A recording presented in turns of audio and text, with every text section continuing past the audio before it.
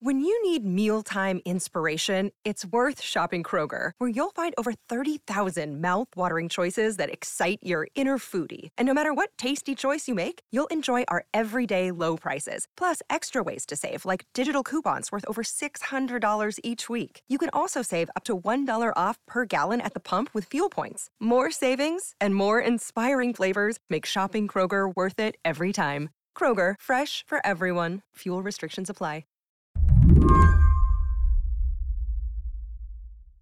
At a lot of colleges, when students show up for their first day, they have to sign an honor code. Don't plagiarize, don't cheat on your exams, that kind of thing. At Brigham Young University, the big Mormon school in Utah, the honor code goes a bit further. It says men, no sideburns below the earlobe. Women, no skirts above the knee. Everyone, be back in your dorm room by midnight. No caffeine, no alcohol, no gambling. Definitely no sex, unless you're married. It's a pretty strict code of conduct based in teachings of the Church of Jesus Christ of Latter-day Saints. That's Erin Alberti, a reporter at the Salt Lake Tribune. For years now, she's been writing about BYU and the culture there. BYU and the church-owned schools enjoy an enormous amount of support and reverence. You know, in the community here, it is called the Lord's University. There is a sense of moral value that a lot of people attach to a BYU diploma, and a lot of that has to do with the strict honor code. For a lot of students, the honor code is part of what makes BYU BYU. Students tend to accept BYU as an authority in their lives, as an authority in their faith. That's why it was surprising earlier this month to see protests at the flagship BYU campus in Provo, Utah. A few hundred students and alumni showed up, waving homemade signs and pumping their fists.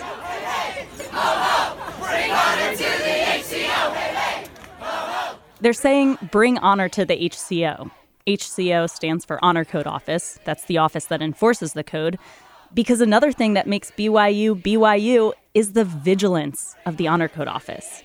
A lot of people here have been hurt by the enforcement policies in the Honor Code. Students talk about being called in to defend years-old pictures from Facebook, showing them wearing clothes that don't meet Honor Code standards of modesty.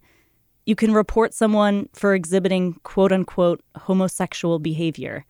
And in years past, the Honor Code Office has been accused of making the school less safe for sexual assault survivors. Some students have told stories of their abusers, threatening to report them for code violations if they tell anybody about the assault.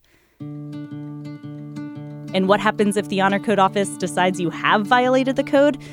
You might be sent away with a list of assigned readings, but you might also be suspended or kicked out of school. And the students who protested in April say living with that anxiety isn't just unfair, it's dangerous, and it goes against what their faith is all about. One athlete in particular, a former football player, said that he developed a painkiller addiction when he was at BYU and didn't seek help because he was afraid of being disciplined under the honor code. So that basically that it puts an undue burden on vulnerable students and prevents them from seeking help. But maybe more significantly, and why this differs from some of the previous issues that have come up with the honor code in the past, is that a lot of the students are saying they support the honor code, but the way it is enforced contradicts the teachings of the church. Today on What Next, how students and alumni are challenging BYU to make its policies less punitive, more forgiving, less about snitching, more about repenting. Christ-like, you could say. I'm Christina Cauterucci, filling in as your host. Stay with us.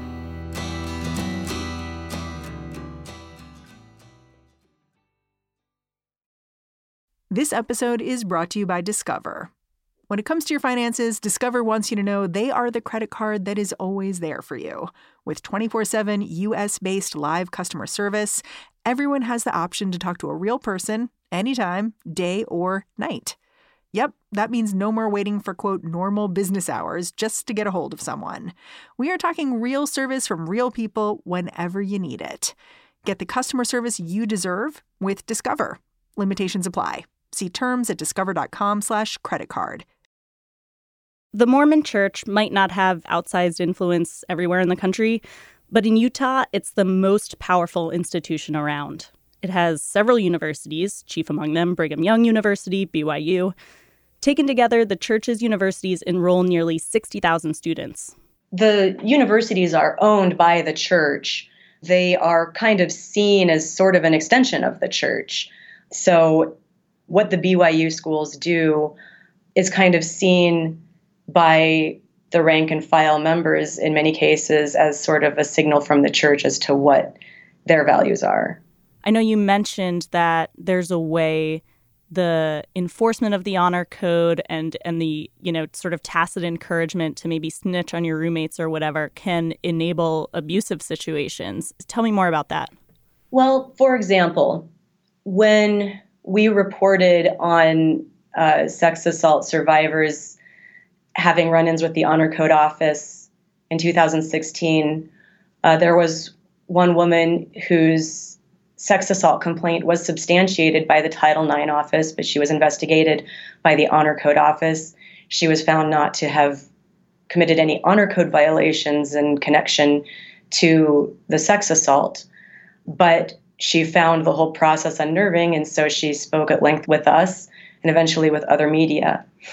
Her roommates were not pleased that she had spoken to the media in any unfavorable way about BYU. And so over that summer, she requested her Honor Code file, which is available to her through federal education privacy laws.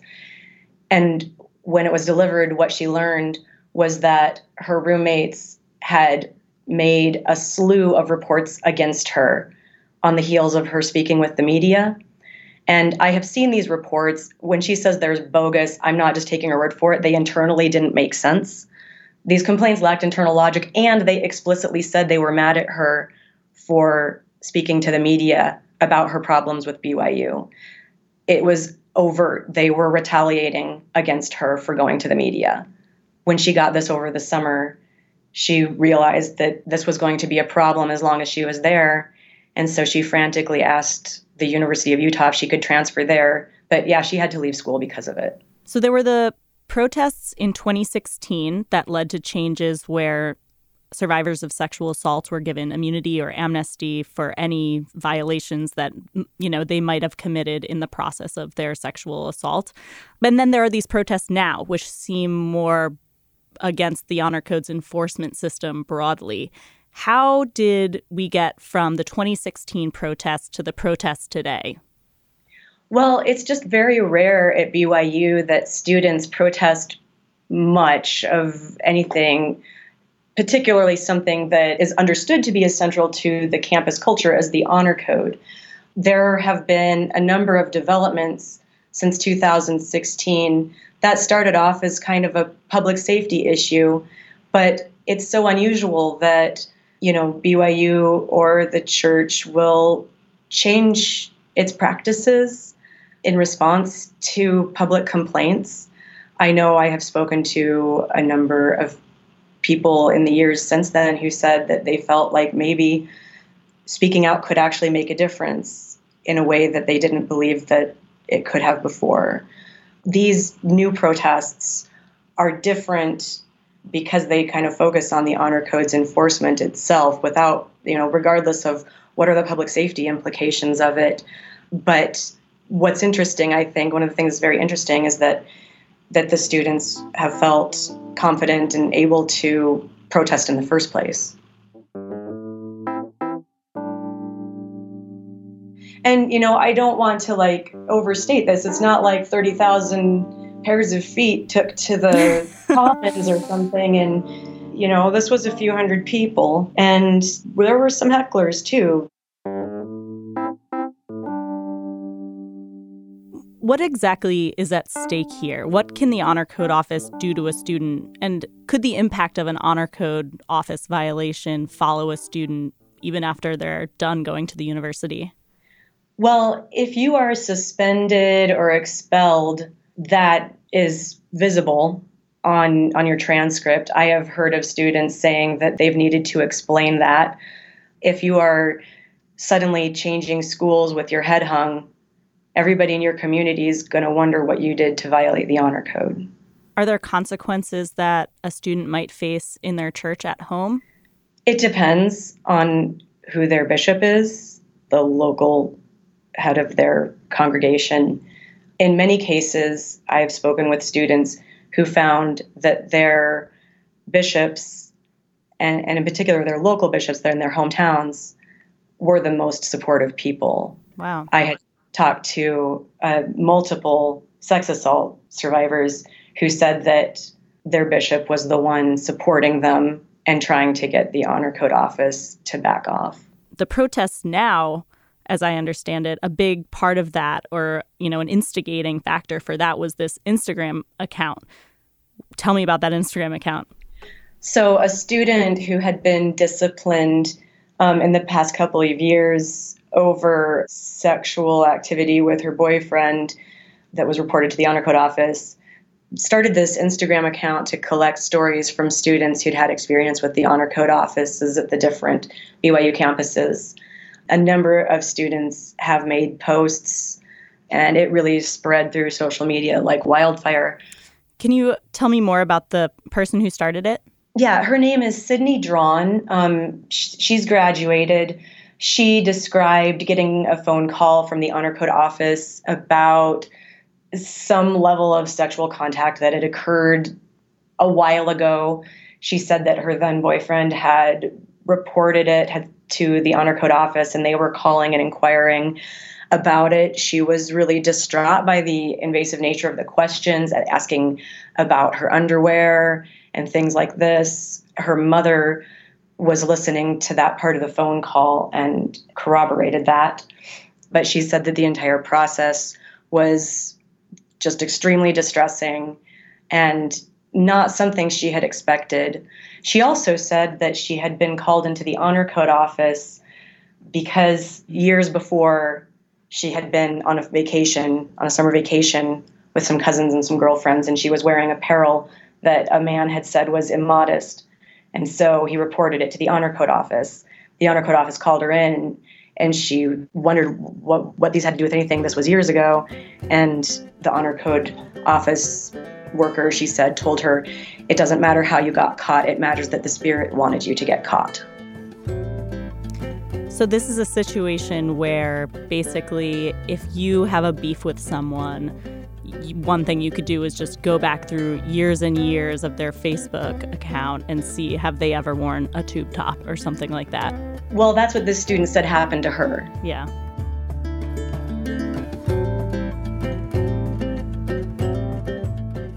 So this is the Instagram account is why the Honor Code Office protests have become national news recently. But concerns about the Honor Code Office go back a few years. In 2016, students were protesting because it had come to light that students were being disciplined for honor code violations that came to light as a result of them reporting sex assault against them. So if they were a victim, either they reported to the school, to the Title IX office, or to police, or somehow it came out that they had made a sex assault report. And as a result, they were investigated for, and in some cases disciplined for, honor code violations that were discovered as part of investigating the sex assault. And in many cases, honor code investigations were opened into students even when the person that they were reporting was not a student. Does that become a public safety issue?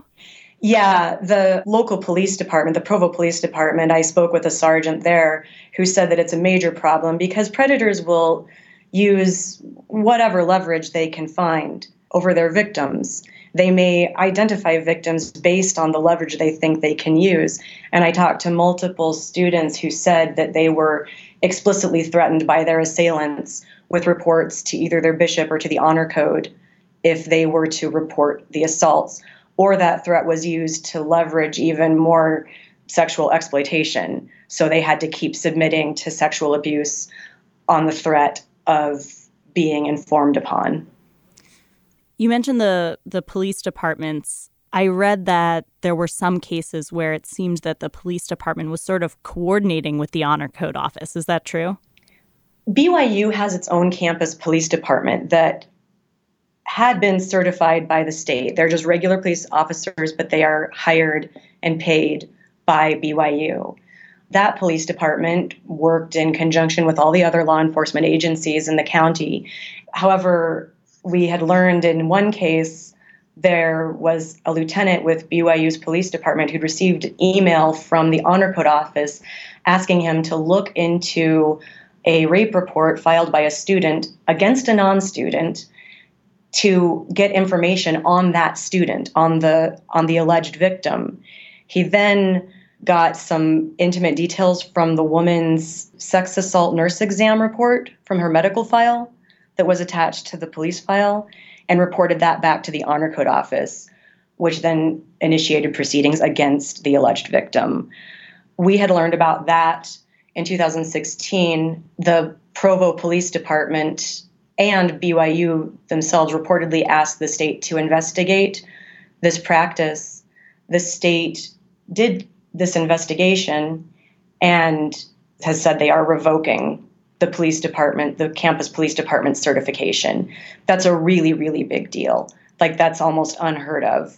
There's a lot of disputes and issues around private organizations being able to employ their own certified police forces, but it's kind of unheard of that they would actually get decertified by the state because of some kind of officer misconduct. And they also said that there were more cases than just that one where records were being shared outside of the authorization of our public records laws. So it's a big, big development. My colleague Jessica Miller is covering that in depth. Now, we have not been able to obtain the investigation records that the state produced. Those have been put under a secrecy order by a judge, and there really hasn't been an explanation given for that. So this brings me to what I think is one of the most interesting and exciting, to be perfectly honest, parts of the student protest, which is that they're actually using church doctrine to argue against the Honor Code office's policies or enforcement policies in their advocacy. So to these students and alumni who are making this argument, how does the Honor Code office sort of violate the teachings of the LDS Church? The LDS Church teaches that if you sin, you can repent for it, and that Jesus provides the atonement for that.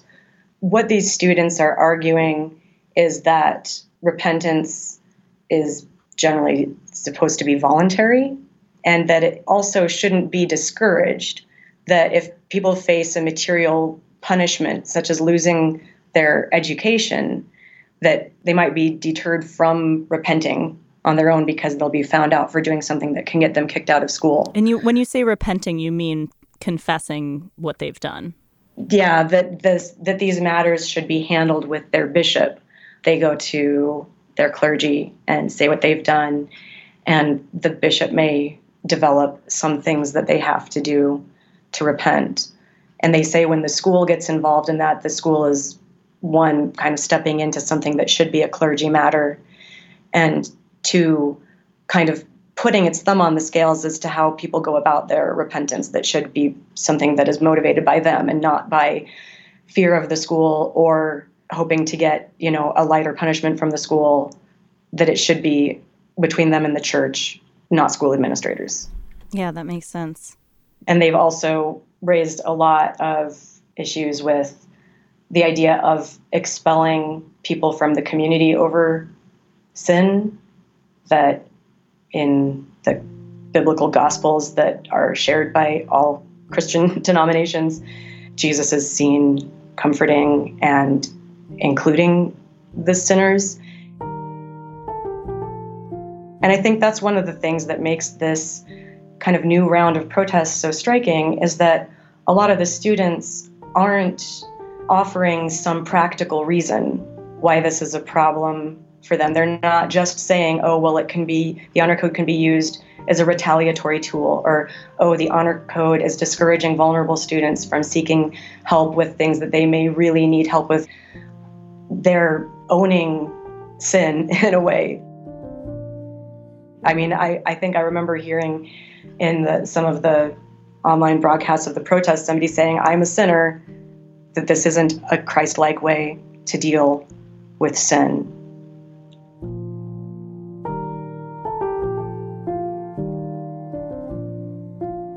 Thank you so much, Erin. Thank you. I appreciate it. Erin Alberti is a reporter for the Salt Lake Tribune. In 2017, her team won a Pulitzer Prize for reporting on the Honor Code at BYU.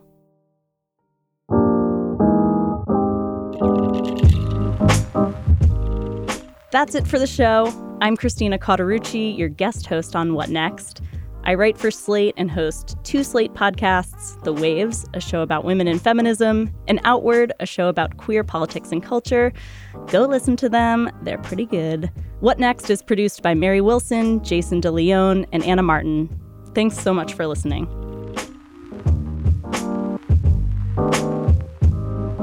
I'm looking at the Honor Code Stories Instagram page right now. They have a collection of memes about these protests. So they have a photo of like a bunch of people standing around in jumpsuits holding shovels in like a desert, and it says, "The Honor Code office staff about to dig through your past sins like."